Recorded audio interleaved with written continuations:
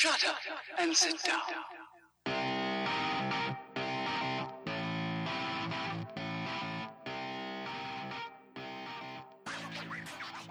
Hello, strangers, and welcome to the latest episode of Strangers in a Cinema. I'm one of the co-hosts, Paul Anderson, here with co-host Pete Wall. Pete, we've had a week off because we both got really busy, but we're back. I'm excited to be here, so a lot to catch up with. How are you?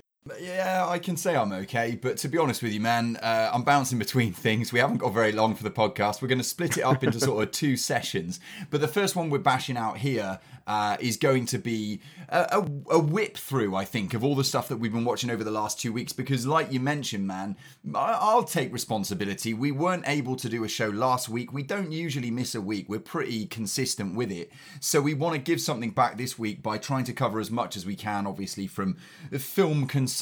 And worry not, we're not going to split your listening experience up into two parts. This will be one completed podcast as always, but just we're fitting it around other things, and it's a busy time of the week at the moment. So Paul, other than formalities at the beginning of the show, should we just get on with this? Should we get straight into the section of the show that we call Popcorn Movies, in which we review the films that we've seen over the last 14 days? Kick us off, man. What have you been watching? I haven't even spoken to you. I have not the faintest idea. I've watched a lot, to be honest. I've been on good film watching form. In terms of what I think is worth talking about, let's start with Greed, a fairly new release that I think came out last Friday. This is the latest one from Michael Winterbottom, not so loosely based on Top Shop tycoon Philip Green, starring Steve Coogan as, I think, Richard McCready in this case. So they've renamed his character. It's definitely based on Philip Green.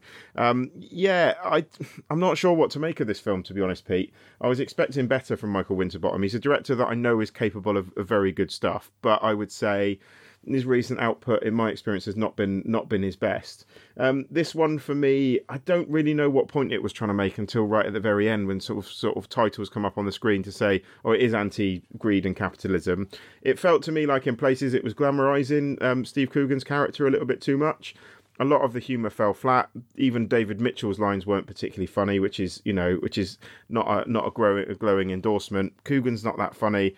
Yeah, kind of forgettable, to be honest, and disappointing. I don't really know what point it was trying to make, and I would say this is not Winterbottom's finest, and I think the subject matter deserved better.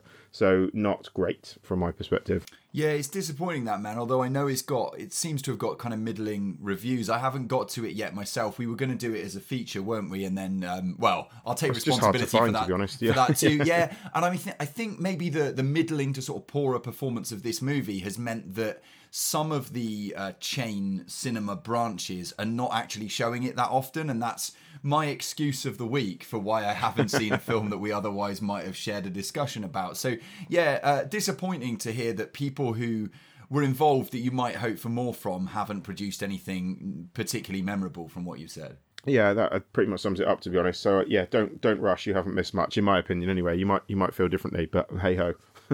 So one from me that I think I can recommend a little bit more strongly. I caught up with the film The Mustang. This is the one of our discussions about the beauty of both Matthias Schoenaerts, its star, and wild Mustangs. It's an interesting one, this. It's beautifully framed. The cinematographer on the project is the guy who was also cinematographer on The Broken Circle Breakdown, which is a movie that I try to recommend as much as possible because it looks absolutely sumptuous and it's kind of a beautiful achievement. But this one, yeah, as I say, stars Matthias Schoenaerts as this guy with anger management problems, to say the very least, who is incarcerated as a result of an explosion of anger that he experienced some years ago, details filled in later in the story's arc. And as part of his incarceration, he is taken on to a team of sort of outdoors workers, a work team, because he can't mix well with others. As he says very early on in the film, I don't do well with other people. So he develops quite quickly a relationship of some description with a Mustang, but at first it's basically another punching bag. He effectively has a fist fight with a Mustang, and the Mustang is not a willing participant in said fight. It's kind of this man who looks sort of beyond redemption, finding his way to something like redemption through interaction with wild nature. I don't think I can sum it up better than that. There's a supporting role here as well from... who am I thinking of? So I've got the list in front of me. I'll remind myself. Gideon Adlon. This is Pamela Adlon's daughter, who was in Blockers and so good in that movie. Yeah, she's great in that. Yeah. Connie Britton also has a supporting role as the woman who's trying to help in the rehabilitation of Schoenhardt's character. And along the way, Paul, believe it or not, when you interact prisoners, some of them in isolation with horses, you get also ketamine, the horse tranquilizer, and this forms you would do, it's sort of a central conflict in the film as to those prisoners who want Schoenhardt's character to supply them with ketamine and his desire to try and stay on the straight and narrow and do something to straighten out his life and develop or repair the relationship that he has with his daughter, played by the aforementioned Gideon Adlon. It's beautifully, beautifully framed. It's a lovely piece of work, and I think it mostly achieves its goals. Although, because the character is so distant and is so damaged and is so sort of non-communicative, it can be quite difficult maybe to connect with this guy. I think that's an inevitability. Although Heaven Sent then is Bruce Dern, who is the guy who is in charge of the horse project, who is always just a kind of warm, lovable screen experience. So yeah, I'd recommend absolutely. it, man. Bruce Dern's always a winner for me. I've been meaning to catch up with this for a while and just not. So based on your recommendation, I'll find it sooner rather than later. It's a few quid to rent on Prime Video at the moment. So I think it's $1.99 or something, isn't it? Worth I think a look. got it on for, which is certainly a worth a bargain. look. Anyway, what else have you seen? I've talked enough about that. What can I say about this next one? I watched The Boy. That's not the one that I want to talk about. I also watched Brahms The Boy 2, the sequel to The Boy. This, from my perspective, is the sequel no one wanted to the original film that no one liked. It's just a horribly flat sequel that attempts to retcon anything remotely interesting from the original, which wasn't great anyway. An over-reliance on jump scares and just an absolutely shonk horror, to be honest. They've phoned this one in for a cheap profit. It's a horrible horror film, and not in a good way. It's very boring, it's badly made, and it's just not very good. Brahms The Boy 2, avoid like the plague. So you've seen the first one as well. I mean, was there... I watched that quite recently, which also wasn't very good. So when you watched the first one, how come you still decided to go and see the second one? Well, a website I write for paid me to review this film, so I thought I'd go and see it. Fair enough, in that case. I'm completely mercenary in this. Another one, well, to be honest with you, man, I should have been paid to go and see the next one. This one is Like a Boss, in cinemas now, folks. This one from director Miguel Arteta, and a committee, I would imagine. Stars Rose Byrne, Salma Hayek, Lisa Kudrow, and of course, Tiffany Haddish. Tiffany Haddish is the reason you'd go to a movie like this, because you think this is going to be one of those knockabout comedies that isn't particularly funny, but Tiffany Haddish might elevate the project. She doesn't really elevate the project, Paul. The criticism that Tiffany Haddish gleans a lot of her comedy from shouting has never been truer than in this film. It is mostly her shouting stuff. I think that's fair. Yeah, looking for a punchline where maybe a punchline doesn't exist. I laughed out loud twice in the movie, so I've got to give it that. Both of those laughs came from fringe bit part characters, not from the main pair, and I think that might tell you something about this relationship between Rose Byrne and Tiffany Haddish characters. They basically own a clothing store, they're lifelong friends, their clothing store is tanking, they're not making any money, and then in steps their saviour, possibly, played by Salma Hayek. She is a mogul, I guess, in the makeup space, and she is going to take them under her wing and give them the opportunity of a lifetime to put their branded makeup and their brand, I guess, on a bigger and better platform and get it out there to the masses. Problem being that she's obviously going to steal from them creative control and the thing that joins them together. And through the course of these events, their friendship will be tested. And then at the beginning of the third act, there will be a big conflict and eventually they'll sort it out. You've seen this film before, so you don't really need to see this one. Like I say, other than about 2 laughs, this is an extremely long 83 minutes. That's all I'll say. What else have you got? Yeah, man? not a glowing endorsement there. More positivity. This is Night Tide from 1961, directed by a guy called Curtis Harrington, who I've not been familiar with before. This was put out by the Indicator guys, who put out some pretty awesome Blu-rays of quite obscure films. Directed by Curtis Harrington, starring a very, very young Dennis Hopper. This film, Pete, is fascinating for a number of reasons. It's a really good film. It's a really well-made, compelling sort of twist and turns thriller where Dennis Hopper plays a young a US Navy man who falls in love with a girl who may or may not be a mermaid or a siren, who may or may not be trying to lead him to his death. If that sounds a little bit like The Lighthouse, there's definitely a lot from Night Tide that's been taken into The Lighthouse. Certain scenes, 100%. There's some scenes involving octopus tentacles that you think, oh, that looks familiar. So yeah, it was really quite interesting to watch something that, if it wasn't, it must have been an influence on The Lighthouse. I'd be very surprised if Robert Eggers hasn't watched this film, hasn't watched Night Tide before making The Lighthouse. So yeah, it's a really great piece of work, a really, really fascinating, really, really atmospheric, really well made sort of supernatural thriller that I've got a lot of time for. And yeah, in the wake of The Lighthouse coming out, thought it was kind of essential viewing. So yeah, Night Tide, if you haven't seen it and you like The Lighthouse, then check out Night Tide. It's great. Not great, Paul. I'm going to follow up with a not great pick from the last 14 days.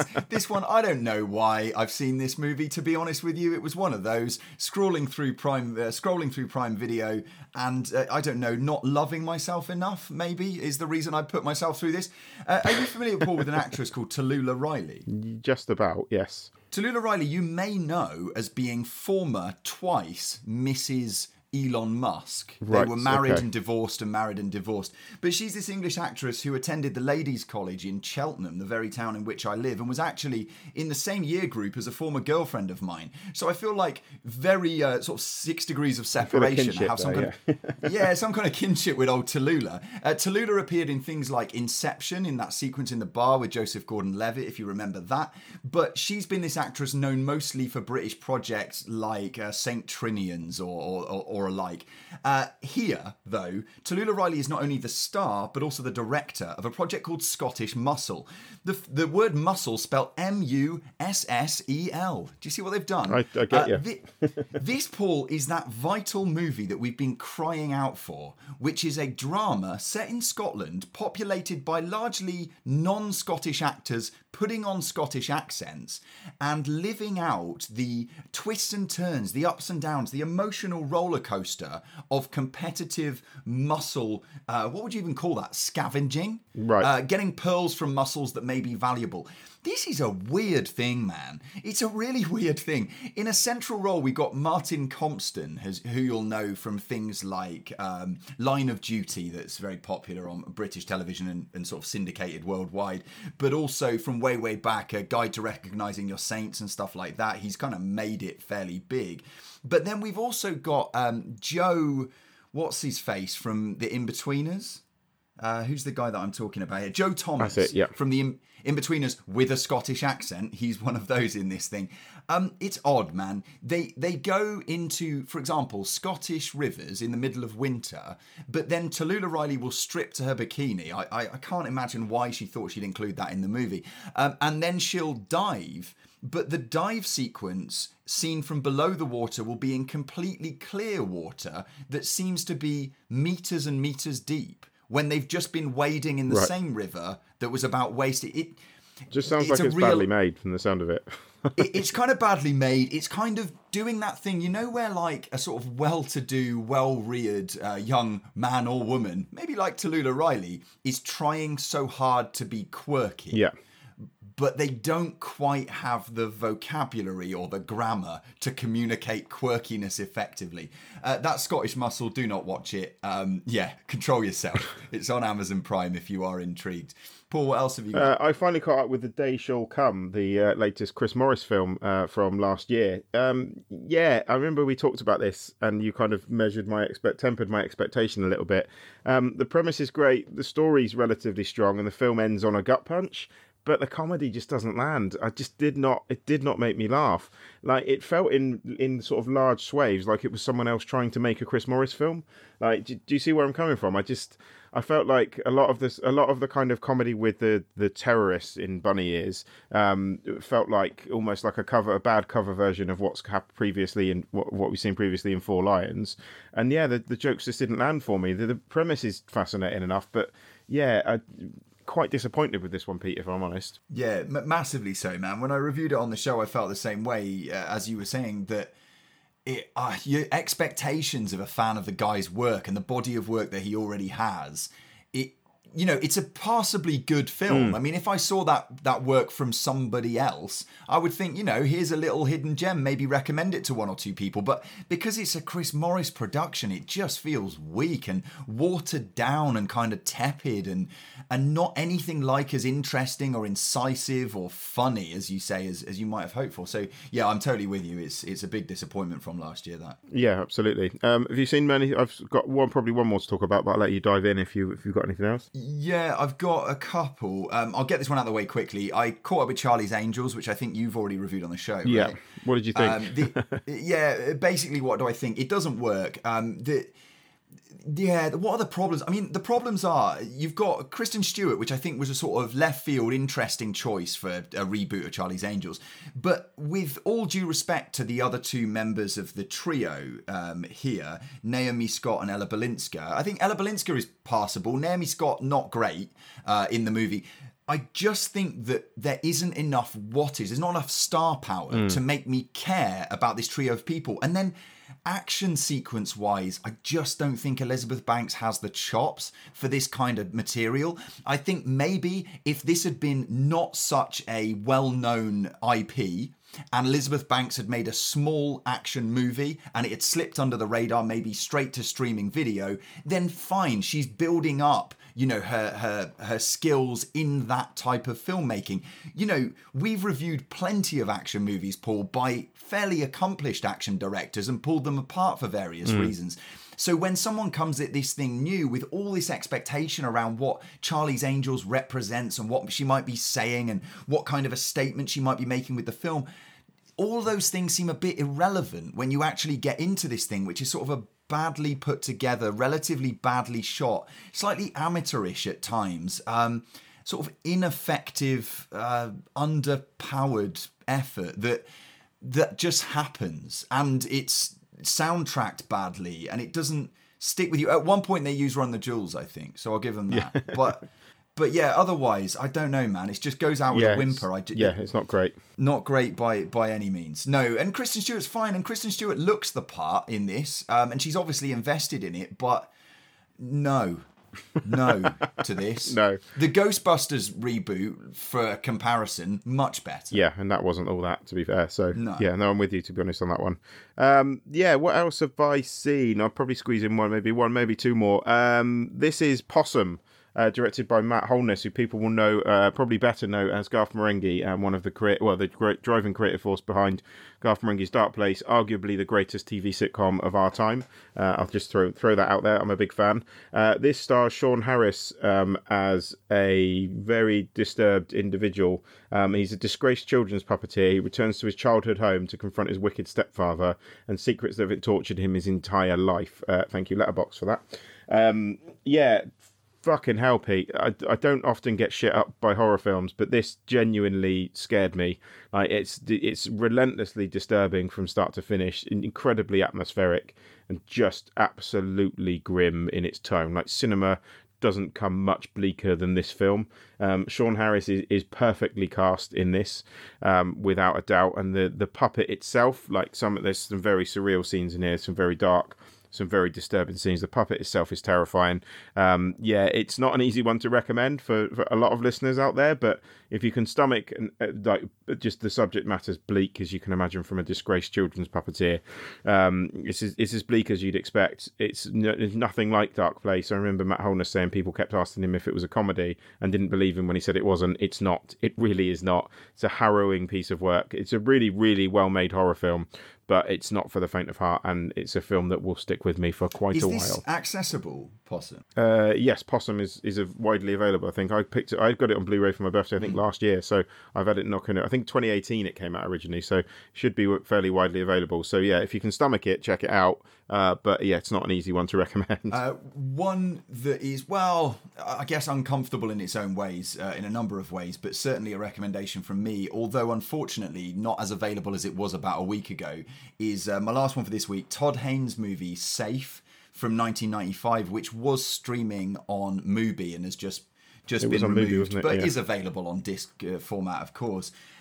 This is really good. This is this piece of work that focuses or centres on a young Julianne Moore. She's probably about 30 at the time, I guess, late 20s. And she is married to an affluent, upwardly mobile gentleman who seems bland and dull and some sort of a shade of grey. And in the film, from its outset, she is exhibiting symptoms of illness, some physical, some psychological, some psychiatric, but none of them seem to be recognised by any medical figure as any kind of particular illness, condition, or what have you. So her husband begins to question whether there's actually anything wrong with her. The doctor seems to be questioning that too, and maybe she just needs to sit down and talk to someone, and maybe she'll settle down. A big influence, talking of influences this week, Paul, I think, on the January Jones character in Mad Men. That came to mind here anyway. Someone who's domesticated and should now be happy. You know, roll out the red carpet for your life. You're a domesticated housewife. You've got all the money and all the possessions that you could desire. Now be happy. But she's not happy. Something's missing. Something's empty inside her, and it's coming out of her in situations where she can't hide it anymore. She's at gatherings of well-to-do, moneyed women, and suddenly she's staring into space or shaking or has a nosebleed, and nobody knows what's wrong with her and why she's behaving like this. Carol becomes a bit of an outsider of the group in which she's supposed to integrate, and this eventually leads her on this journey to a particular sort of institutional life, but you'd have to watch the movie to know exactly what I'm talking about there. It's also got a feel of something like American Psycho, a sort of takedown of a late 80s, early 90s consumerism that's very relevant today as well. Todd Haynes, of course, is this guy who directed, most recently Dark Waters, which is coming out over the weekend, so it'll be in coming attractions, but also things like Carol, which is incidentally the name of Julianne Moore's character here. This one, really, really good. It's got a sort of icy atmosphere to it. It's in a kind of grainy standard definition presentation. Everything feels off. There's a sort of broken refrigerator buzz that permeates the film and makes you feel the discomfort of something being wrong and not knowing quite what that is. And it's impossible to say those words without then linking to a director like David Lynch and something like Inland Empire, right? This woman is in trouble. Something happened. We don't know what, and nobody will listen to her. I really like this. I really liked it. And I think it's one of Todd Haynes' strongest works and maybe one of the best films of its kind made in the 1990s. I might go that far. Check it out if you get the chance. That one is Safe. Right, so that brings us to the end of our bumper popcorn movies review of this week. We'll be back after this brief break with this week's coming attractions.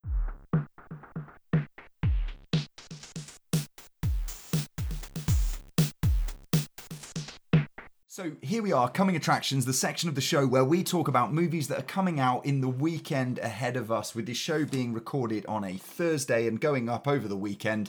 These are the films that you can go and see, hopefully, if they're available in a cinema close to you, or in at least one case via an internet connection and a streaming service. Let's get to it, Paul. First of all, this week we have The Invisible Man. This one, an intriguing proposition, partly because it stars Elizabeth Moss and I like her a lot. Secondly, because it's a recognisable horror property. Has this got you fired up? I should add, before you give me your thoughts, this is directed and co-written by Leigh Whannell, that people discovered, I guess, through the Saw franchise as an actor and writer and I believe co-director on the first Saw movie. Are you excited for The Invisible Man, Paul, and why or why not? I am excited for The Invisible Man, and the main reason for that actually is, well, Elizabeth Moss is great. I think she is a very talented actress, so I think she'll be very good in this. And Lee Whannell also did one of my, probably, I'd say if I'd seen it in time, probably top films of 2018, which was the bonkers sci-fi action film Upgrade, which I thought was absolutely superb. So on the basis of the fact that he did such a good job of Upgrade, I'm quietly confident that this, although I don't think the trailer does it that much justice, I think this will be pretty good, in all honesty. I'm quite looking forward to this one. Yeah, early signs promising. We've got a 71 Metascore at present, and like you said, I mean, the calibre of an actress like Elizabeth Moss should guarantee that there is a certain level of quality here. I don't think she'd have signed herself up to a project unless it had that quality. I mean, given the run that she's been on recently, yeah, it would surprise me if this isn't at least good. So we'll get to it quite possibly as a feature next week, but that remains to be seen given how much is actually out this week. Bringing us swiftly along to the second wide release of the week, which is Dark Waters. I mentioned it earlier. This is the latest from director Todd Haynes. He of Carol and of course of Safe, which I popcorn reviewed today. Todd Haynes' film Dark Waters tells the true story of a corporate defense attorney who takes on an environmental lawsuit against a chemical company that exposes a lengthy history of pollution. This one has at its centre a performance from Mark Ruffalo. Mark Ruffalo, not for the first time, playing man on a crusade for justice. Paul, how do you feel going into this one, anticipation-wise? I'm eagerly anticipating this one. Todd Haynes is a capable director for sure. Mark Ruffalo, I think, is a strong actor. I think it probably got overlooked a little bit in the award season buzz because it is kind of similar to the stuff that Mark Ruffalo's done before, I guess. So maybe there's that sense of familiarity to it that people maybe aren't as excited as they would have once been about a project of this nature. But I know I'm into this. I think it will be competently directed, and I think it will be a solid, if not outstanding film. We shall see. You've seen it, I know, but obviously we're gonna hold back on that. But yeah. Unlike the protagonist, my lips are sealed on that one. We'll get to it next week. We also have Onward, described very controversially by The Guardian as Frozen for boys. Onward is the latest. Correct me if I'm wrong, Paul. Who's the production company? Who is this one? Disney Pixar, of course it is. Yeah. To be honest with you, the reason why I hesitate, Paul, is I feel like the buzz around this project and the sort of lead-in from me, for whatever reason, maybe I'm just busy, has been almost non-existent. Have you been made aware of the imminent release of Onward, and are you buzzing about the opportunity to see another Disney Pixar big screen outing? To be honest, I'm always keen to watch a Pixar outing. I don't know. I mean, I watched the trailer for this one a few months back, and it didn't grab me in the same way that some of the other trailers have, or maybe the premise. I mean, the premise here, we've got two teenage brothers who discover there's still magic out there to spend one last day with their father who died when he was too young to remember him. So that's pure Pixar gold potentially in there in terms of that subject matter. So I mean, perhaps it'll be good. The trailer didn't grab me. I think this probably will end up being a pleasant surprise, to be honest. From what I've been reading, does seem to be, the press seems to be positive. But I'm kind of with you. This one does seem more so than others to have snuck out under the radar a little bit, especially for such a major studio as Pixar to be releasing a film in what feels like under the radar. So yeah, a kind of bizarre release pattern for this one, I think. But yeah, I mean, early reviews not stellar. I think we're at about a 63 Metascore at the moment. And as with anything Pixar, on the other hand, you've got this entirely stellar cast voicing this animated project. We've got Tom Holland, Chris Pratt, Julia Louis-Dreyfus in here, Tracy Ullman, Octavia Spencer, Lena Waithe, Ali Wong. Loads of recognisable names and recognisable voices. I'm sure it'll be a decent time at the cinema, but like you, Paul, it feels like it might be a sort of reasonable time at the cinema rather than a sort of breathtaking or particularly life-changing one. But we will see, and again, we'll cover it on next week's show. We've also got a hotly anticipated film in the form of Portrait of a Lady on Fire, Paul. What do you know about Portrait of a Lady on Fire, and what can you fill us in on? I know this has got buzz, like awardsy buzz, right? Buzz-wise, it's one of the most hyped films of last year. I think it's ended quite high on a number of films of the year list, up there with Bait, and the best films of last year, which completely escaped me at this point now. Up there with Bait and sort of Parasite. It's been talked about in those kind of circles as being just as an absolutely incredible piece of work. So the trailer, all I really know about it is what I've seen in the trailer, to be honest. And I've kind of avoided reading much about it because I don't want to know much. But the trailer looks like it will be an absolutely lavish film. It looks beautiful, and I think it will be a very, very heartfelt and engaging romance in places, and I think quite erotically charged as well, from what I can glean from the little reading I have done. Put that on the poster. Put that on the poster. Quite erotically charged. Paul Anderson. Yeah, I mean, I know little to nothing about this one other than the stuff that you've said regarding like the award season buzz and the anticipation levels based off a trailer, in my case anyway. The synopsis that we have available: on an isolated island in Brittany at the end of the 18th century, a female painter is obliged to paint a wedding portrait of a young woman. Pretty oblique description of what might be in store with this one, but I'm willing to bet that we're going to have a lot to say on it, and that will come around as well with next week's show. So yeah, a lot to anticipate and not quite finished yet. And I should say, Paul, by the way, you know, I've got into this habit of saying like, oh, anticipation levels, then Metascore. The Metascore for Portrait of a Lady on Fire, currently 95. Okay, yeah. Well, I was already excited about it. That's quite something. I'm not sure I've ever seen a Metascore that high. So yeah, I think Parasite's probably around that range also. But yeah, we'll wait and see if it lives up to those sort of lofty expectations. The History of the Kelly Gang, the last one for this week. This, the latest from Justin Kurzel, starring George Mackay, a guy I feel like we've talked about a bit recently, and currently holding a Metascore of 83 to stay on that theme. Based on Peter Carey's novel, the story of an Australian bushranger called Ned Kelly and his gang as they flee from the authorities during the 1870s. Another period piece with, this time, George Mackay at the centre. Excited for this one, Paul? Yeah, I think the trailer looks great. I think this will be probably the hardest one to see out of all of them this weekend, unfortunately. I think the trailer looks good. Yeah, it's nice to see George Mackay doing something kind of more indie focused, I guess, than 1917. Not that 1917 was a bad film by any stretch, but yeah, I'm quite excited for this one. I think the trailer looks really good. And one of absolutely our people in this one, Thomasin McKenzie, has a supporting role. And she is incredible. As does Chief Warboy himself, Nicholas Hoult. So, yeah, people to look out for there. So, yeah, we've got a whole clutch of movies, 5 of them, in fact, that are all contenders for feature reviews next week. We'll decide amongst ourselves what's really stood out, what we've got the most to talk about with, and then we will review them in due course on next week's show, either in the feature section or in the popcorn section.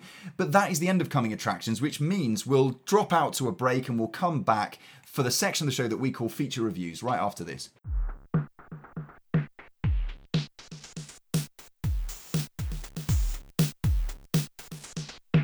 So back we are with our feature review of this week. This is Emma, the latest, or should I say Emma full stop, the latest Jane Austen adaptation from director Autumn de Wilde, starring Anya Taylor-Joy as the titular Emma. Pete, set this one up for us a little bit. In 1800s England, a well-meaning but selfish young woman meddles in the love lives of her friends. That well-meaning but selfish young woman is here played by the stellar young star Anya Taylor-Joy. And her Emma, her depiction of Emma, meddles in the love lives of those around her in so much as she wants to have basically control. She's sort of a puppeteer of social situations and wants to direct people, particularly the girl who is sort of her closest confidant at the outset of the film, to make the decisions which she has approval for, I suppose. During the course of her shenanigans, her interventions in the love lives of others, she finds herself kind of inextricably drawn to a character by the name of George Knightley, played by the actor and musician Johnny Flynn, that people will know from Beast, the indie from a couple of years ago that was so great, and maybe finds that she herself might be in the very beginnings of a love affair that maybe she didn't think was going to arrive for her, and certainly not in the manner in which it does. Her I don't want to say aide, her close friend, Harriet Smith, is played here by Mia Goth. Again, we saw her in stuff last year like High Life, a really interesting, quite adaptable, I think, young actress. But before I get into performances, before we pick apart details of the film, let's hear a little clip. Come, set your companions an example. They're all lazy. They're all asleep. You must dance another set. I am ready whenever I am wanted. With whom will you dance? With you. If you will ask me. You have shown that you can dance, and we are not really so much brother and sisters to make it improper. No, indeed. So, yeah, as you mentioned when we started up, it's 100% in Austen period drama territory here. And I think the first thing that comes to mind for this, and one of the things I will say in positives about the film, is, my God, does this film look incredible, Pete? Like, it is just a lavish production. The costume design, as one might expect from a sort of a big budget of period drama, is second to none here. I think the film just looks incredible from start to finish. It's just like there's no stone unturned in detail. The detailing is fantastic. The outfits are incredible, and yeah, it is an absolute feast for the eyes for sure. Yeah, I mean, where to start? I think you're absolutely right. I think it looks tremendous, and it looks prestige, and it looks like money has been spent, and been spent pretty wisely in the staging of the production here. And at the very centre, Paul, maybe we should start with the woman of the hour herself, Anya Taylor-Joy. Anya Taylor-Joy is this actress that we have talked about on our show for a good couple of years now, appearing in all kinds of things. Favourites and standouts, maybe something like Thoroughbreds. What else, particularly? The Witch, of course. Yeah, she's great in The Witch. What was the sort of gothic country house one that I quite liked and you didn't like? Marrowbone. Yeah, I wasn't a big fan of Marrowbone, to be honest, but yeah. But I think that there's something to be said for the sort of magnetism of her as a screen presence. I mean, Anya Taylor-Joy looks almost alien. She seems to have acres of distance between her eyes, for example. She's the kind of face that is not replicated anywhere else, I think, in young performers at this point, at least not on the level of exposure that she has. And I think that I've mentioned that, first of all, not to be sort of leery about the attractiveness of the central character here, but for the fact that she absolutely carries something like this, because she's always, at minimum, interesting to watch on screen, right? Mm. Yeah, no, I completely agree. And I think she is, I will get to what I thought of the rest of the film shortly, but she is one of the strengths of this film, and I think it is nice to see her move out of genre work. Although she's great in horror, this for me, I think, is a real test for her career. We talked about this last a couple of weeks ago when we talked about this film in Coming Attractions. I think it's a real test for her to see what her star power is, to see if she can carry a movie based on her leading performance. And I think on the strength of this, I think she does, and I think it's a good career move for her. And it's really nice to see her branch out into material we're not so familiar seeing her handle. And I think she does a great job of it. And I think she is absolutely the heart and soul of this movie. As in fairness is Mia Goth in a supporting role. I think that both of them are absolutely superb here. Yeah, and I would just throw into that cocktail of performances the George Knightley character played by Johnny Flynn. I think Johnny Flynn is turning into a real talent. I think what you have to have in a film like this, because I think I have a sense of some of the criticisms that you might have, and I don't want to preempt them, but what you have to have here is some investment, some care in this relationship that may or may not be formed at the centre of the plot, right? And that relationship may or may not develop between Anya Taylor-Joy's character and that of Johnny Flynn. And I think those performances are so strong, and the chemistry between the two of them is so believable, so palpable, that I really bought in to that emergent relationship. And that's credit to the two performances there, alongside Mia Goth and others, as you mentioned. Bill Nighy's really good in this. There are supporting roles that shouldn't go unmentioned. I mean, even Miranda Hart manages to not ruin this somehow. So that's testament to the writing as well as the performances, I suppose. But yeah, I mean, get into it a little bit, Paul. Is there a reservation? Is there a but coming? Is there a however coming in your I mean, for me there is, and I mean there's possibly a couple of reasons for that. I think sort of midway through, I kind of remembered that I've tried in the past with Jane Austen material, and it's not something I struggle to engage with any Jane Austen material, really. It's not that I think it's bad. I'm not going to criticise her as a writer. Who am I to do that? But I struggle to engage with some of the subject matter. I struggle to engage with some of the characters, despite the good performances. And I think for me, and that's not the only problem I had with this, for me, if you compare it to kind of the kind of energy or vigor that something like Greta Gerwig brought to the classic literary adaptation genre of Little Women, or like even with what Armando Iannucci brought to David Copperfield, he tried to do something different with what I thought was a bit of a stoic kind of stuck in the mud genre. And I think for me, outside of the good performances, this felt a bit too much like by sort of paint by numbers literary adaptation filmmaking, for my taste anyway. So outside of the performances, I found the whole thing a little bit dull and a little bit flat, unfortunately. I just couldn't engage with the story. And perhaps just Austen is not my thing. I don't know. But the outside of it looking nice and the performances, it just didn't resonate for me. It didn't grab me. Yeah, I think I'd probably just take what you've said and sort of flip it and look at the other side of it. I guess that's how I've come at the movie anyway, or how I've ended up feeling about this movie, which is that I think you're absolutely right. I think this is conventional. I think it's clearly generic. It's of a genre and it adheres to the rules of that genre. And it doesn't really...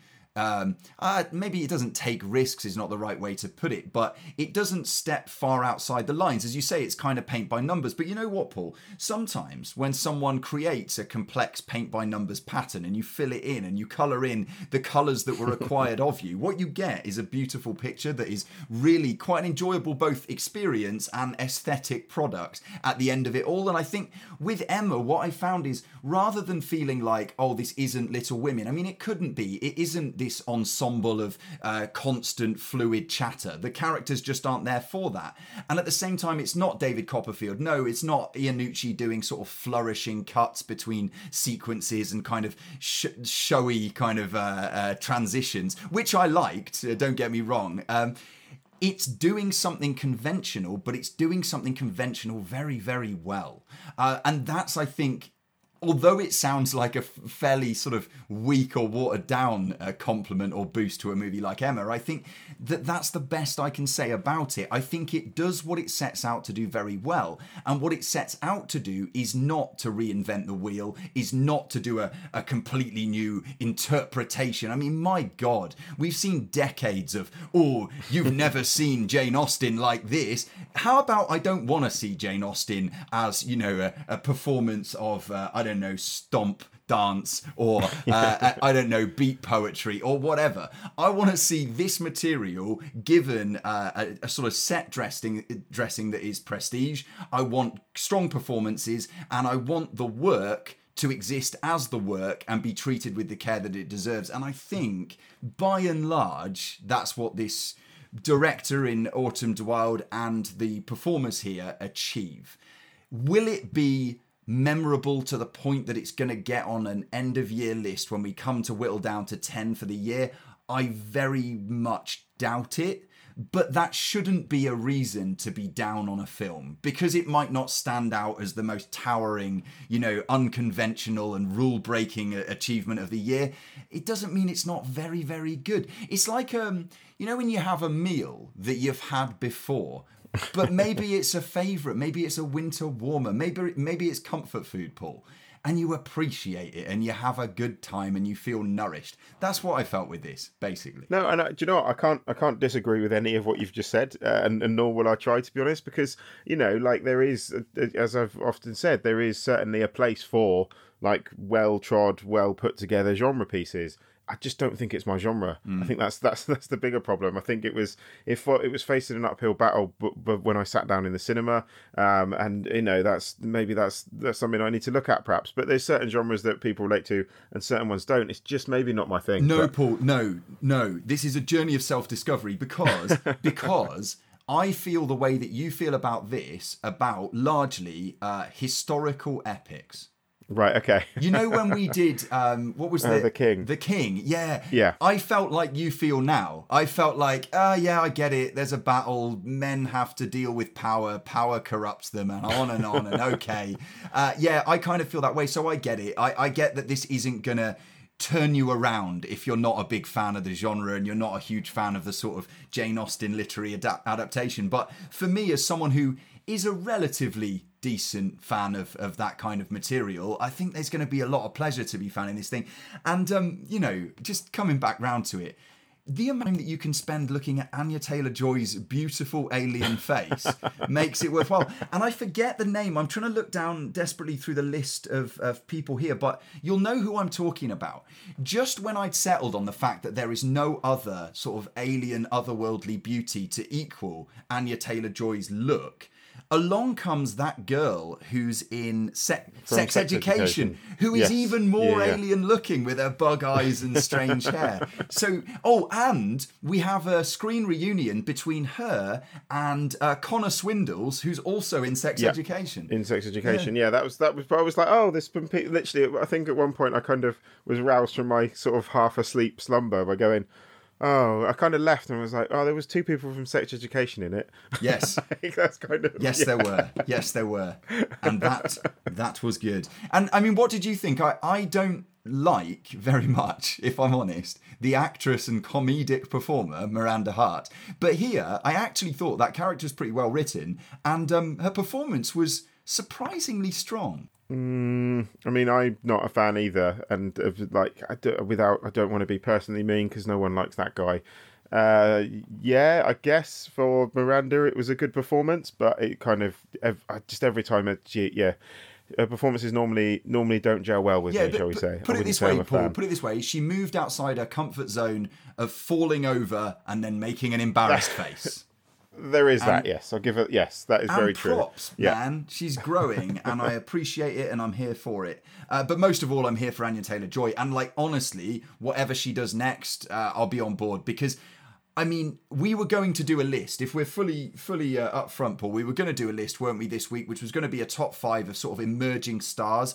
And the only reason we were going to do it is really off the back of talking about Anya Taylor-Joy in conjunction with this movie. That top 5 probably will be incoming in the not too distant future. We're not going to include it on today's show, though. But she is really one to watch. Among a batch, including the likes of Thomasin McKenzie that was previously mentioned, of really strong young actresses who are doing great work. Florence Pugh as well, obviously. Yeah, no, without a doubt. So, yeah, going back to Emma, not for me, doesn't necessarily make it a bad film. I would agree with you on that one. Just not really my thing, to be honest. Yeah, there's stuff to like, but it didn't float my boat. And from my side, yeah, if you like this sort of thing, get yourself along. It's well performed, it's well staged, it's pretty well written, and that. Oh man, are you not with me? The scene towards the end that I won't spoil because I guess you can't give spoilers to Jane Austen literature even now. The scene that involves Anya Taylor-Joy, Johnny Flynn, and a tree. Did that not touch your heart in some way? Yeah, a bit. all right, I'll take that. That's good enough for me. Yeah, a bit. That's what you get. Nice. Yeah, it was. Yeah. Well, there's a full stop on the title, but this certainly won't be a full stop on Jane Austen adaptations. And if there's another one coming around the corner, Paul, I'm sure you'll be eager to get your teeth into it and see what. I'll be eager to do another feature review where basically I would just copy and paste what I've said in this feature review. Nice. Well, unless they put it in space. If they put it in space, I'm on board. Dear listener, look forward to that in the future. That means that we've come to the end of our feature review of Emma for this week. So it leaves us only to give our section of the show some time, the section that we call credits, where we credit something from the entire world that we think's worth your time. Paul, what do you want to credit this week? So I've been watching a TV show called Mythic Quest Raven's Banquet, which is currently streaming on Apple TV. Other streaming services are available, but you won't see it on there. This is from Rob McElroy, who is one of the co-creators of Always Sunny in Philadelphia, written by Charlie Day and Megan Gans as well. So Megan Gans I think has done some writing on Always Sunny, unless I'm mistaken, and did some writing on Community as well. So a lot of my favourite shows in there. So the series itself is based around video game developers who basically develop a massive MMORPG, the biggest game in the world. But I wanted to give a shout out to one particular. There's a standalone episode, which is episode 5. Which is one of the finest bits of TV I've seen in a number of years, Pete, I'll be perfectly honest. It stars Jake Johnson and Christina Maloney, I think her name is. I may have got that wrong. As basically sort of young video games developers. They meet in a game store, they fall in love with each other, they work on a video game, they get married, and then they are tasked with creating a sequel to their video game. And it's just an incredible study of what happens when art meets commerce, and what I imagine what a lot of people go through in terms of the creative process. It's really, really heartfelt. It packs a lot of emotion into half an hour. It had me on the verge of tears towards the end, and it's just a brilliant piece of television.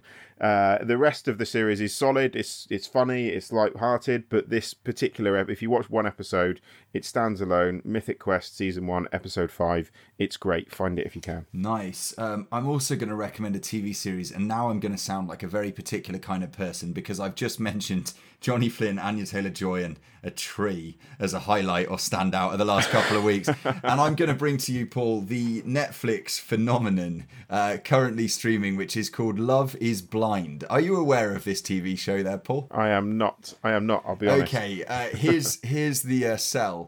So what you have in Love is Blind is literally blind dating. Well, I say literally, the contestants are not themselves blind. Oh, I have heard of... Jesus Christ, is this where you're going with this? I have heard about this show. It absolutely is, and I will finish. Each of the couple... It's a dating show. It's a dating format. My wife and I, we watch an awful lot of dating shows. We know all about all of them. In fact, a co-recommendation, Nakey Jakey on YouTube has just done a video. His videos are amazing, and it's about dating shows. Check it out. But this one is pairs of men and women who never see each other because they only communicate from either side of a wall that they cannot see through, and they get to know each other and get to test the idea that love is indeed blind. And then here's the hook. If you are drawn to one of the people that you've effectively been speed dating within this setup, you as the guy must propose somewhere during the process, and your proposal must be accepted, and then you have the opportunity to have a wedding, also televised through Netflix or also streamed on the Netflix platform. It went up today, we've already seen it, the final episode with all the weddings, if they come to fruition. There are some moments in this series where I was a little bit overwhelmed. I had to take a moment, Paul, to be honest. There's one particular proposal, and the way that the proposal is made is strong. The way that the proposal is answered floored me, man. It was incredible stuff. So if you find that your heart is not cold and cynical to the point of being beyond dating shows and thinking it's all bullshit and yeah, it is. It is that. But it's also a kernel of love and connection and the kind of things that make our hearts beat. Check it out. Honestly, it's worth the time. You'll know from episode 1 whether this is for you. If not, bin it off and watch something else.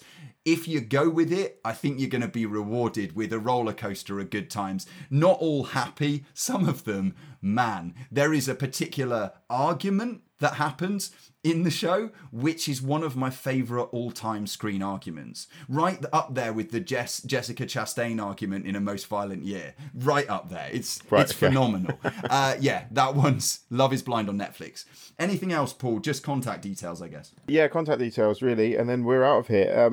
Find us on @StrangersCinema on Twitter, Strangers in a Cinema on Facebook and Instagram, and if you want to email the show, strangersincinema@gmail.com. And that's been us for this week. We'll be back with a bumper episode of reviews next week. Goodbye. Peace. Shut up and sit down.